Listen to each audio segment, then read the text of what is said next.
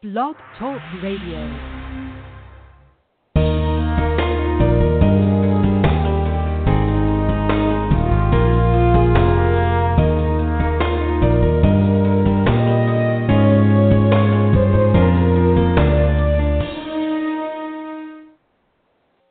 Howdy, howdy. This is Zenobia Bailey from Washington, the Seattle, Washington area, and I welcome you back once again to our show where we're discussing the sheer essence of fruit and vegetable goodness.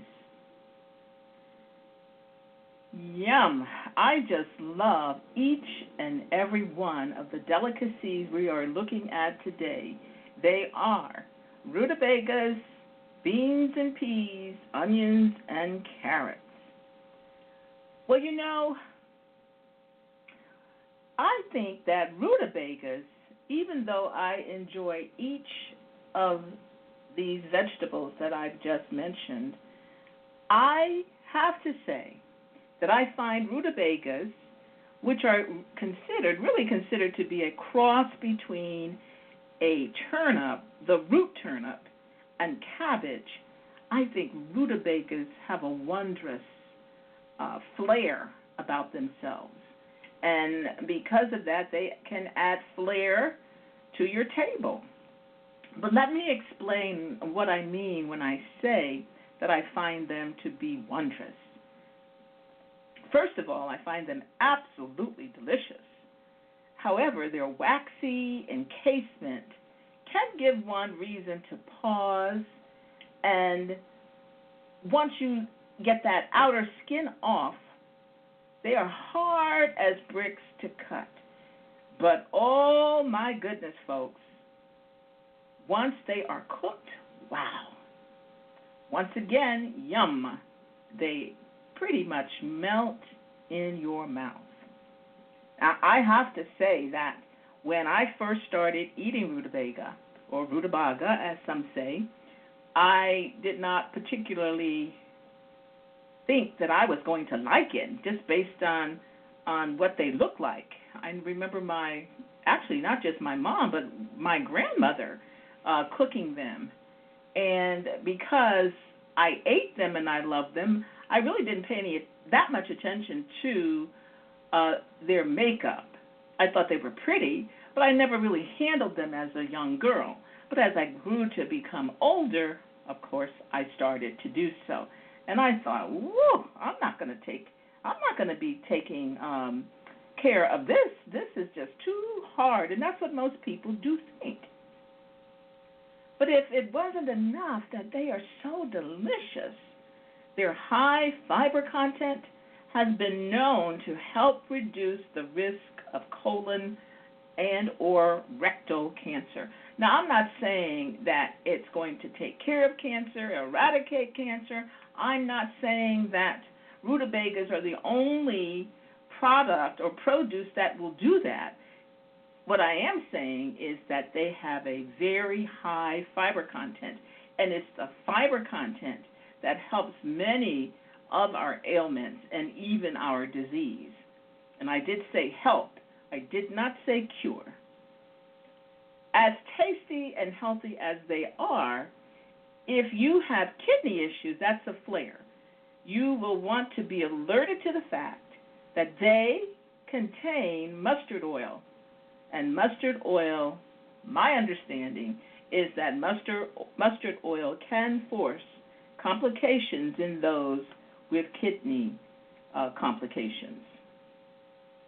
Another benefit of the high fiber content, whether it is from the rutabaga or another source, and we've been looking at all types of vegetables these last few weeks, these last few broadcasts, but that the high fiber content helps with the blood cholesterol levels, heart disease and stroke risks, as well as incidence of diabetes, and can potentially reduce them.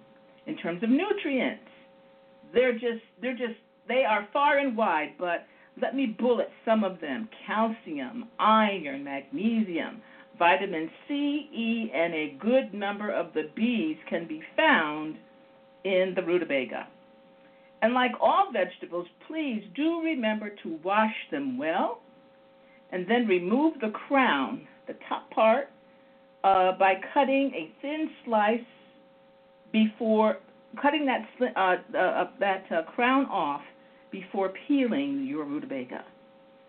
And as I mentioned, or at least alluded to earlier, some, because they find the handling of the wax skin and even the cutting of the rutabaga, because they are so very hard, they shy away from eating the rutabaga, and so they don't find or benefit from not only the nutrition but the taste.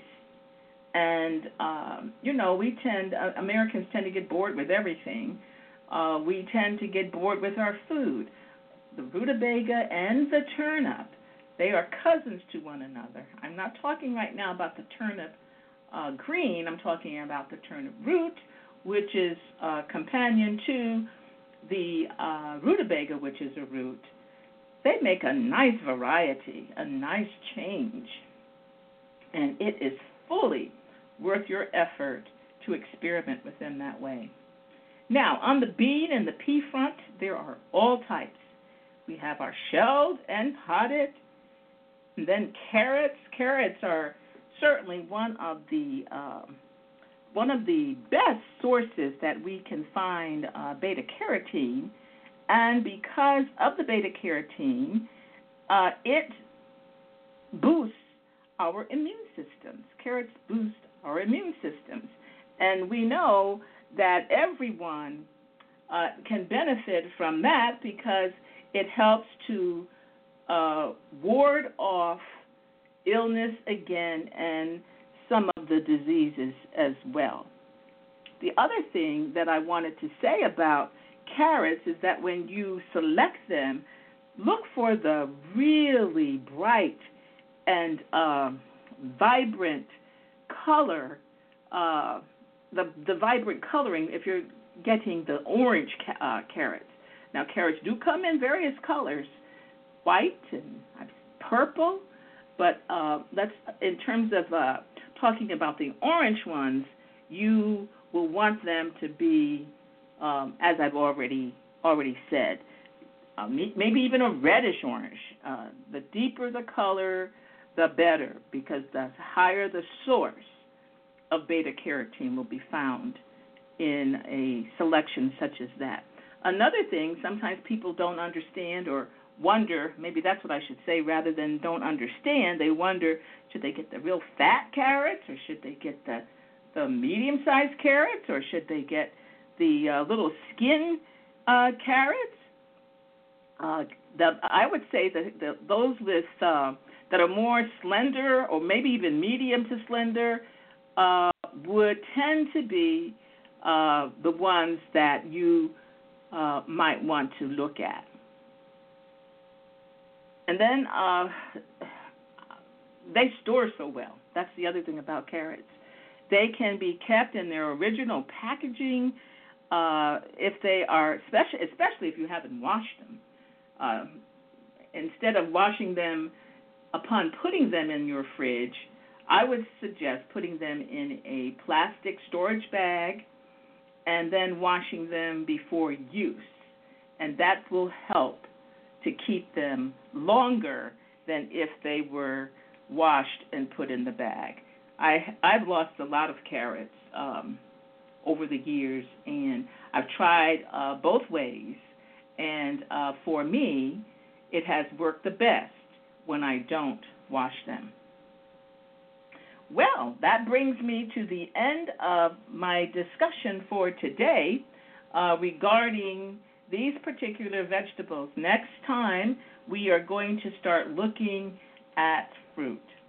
So I thank you so much for joining me. If you have any comments, feel free to make them either right here at Blog Talk Radio, or you can send me an email to naturallyhealthyandgreen@gmail.com. Have a wonderful wonderful evening.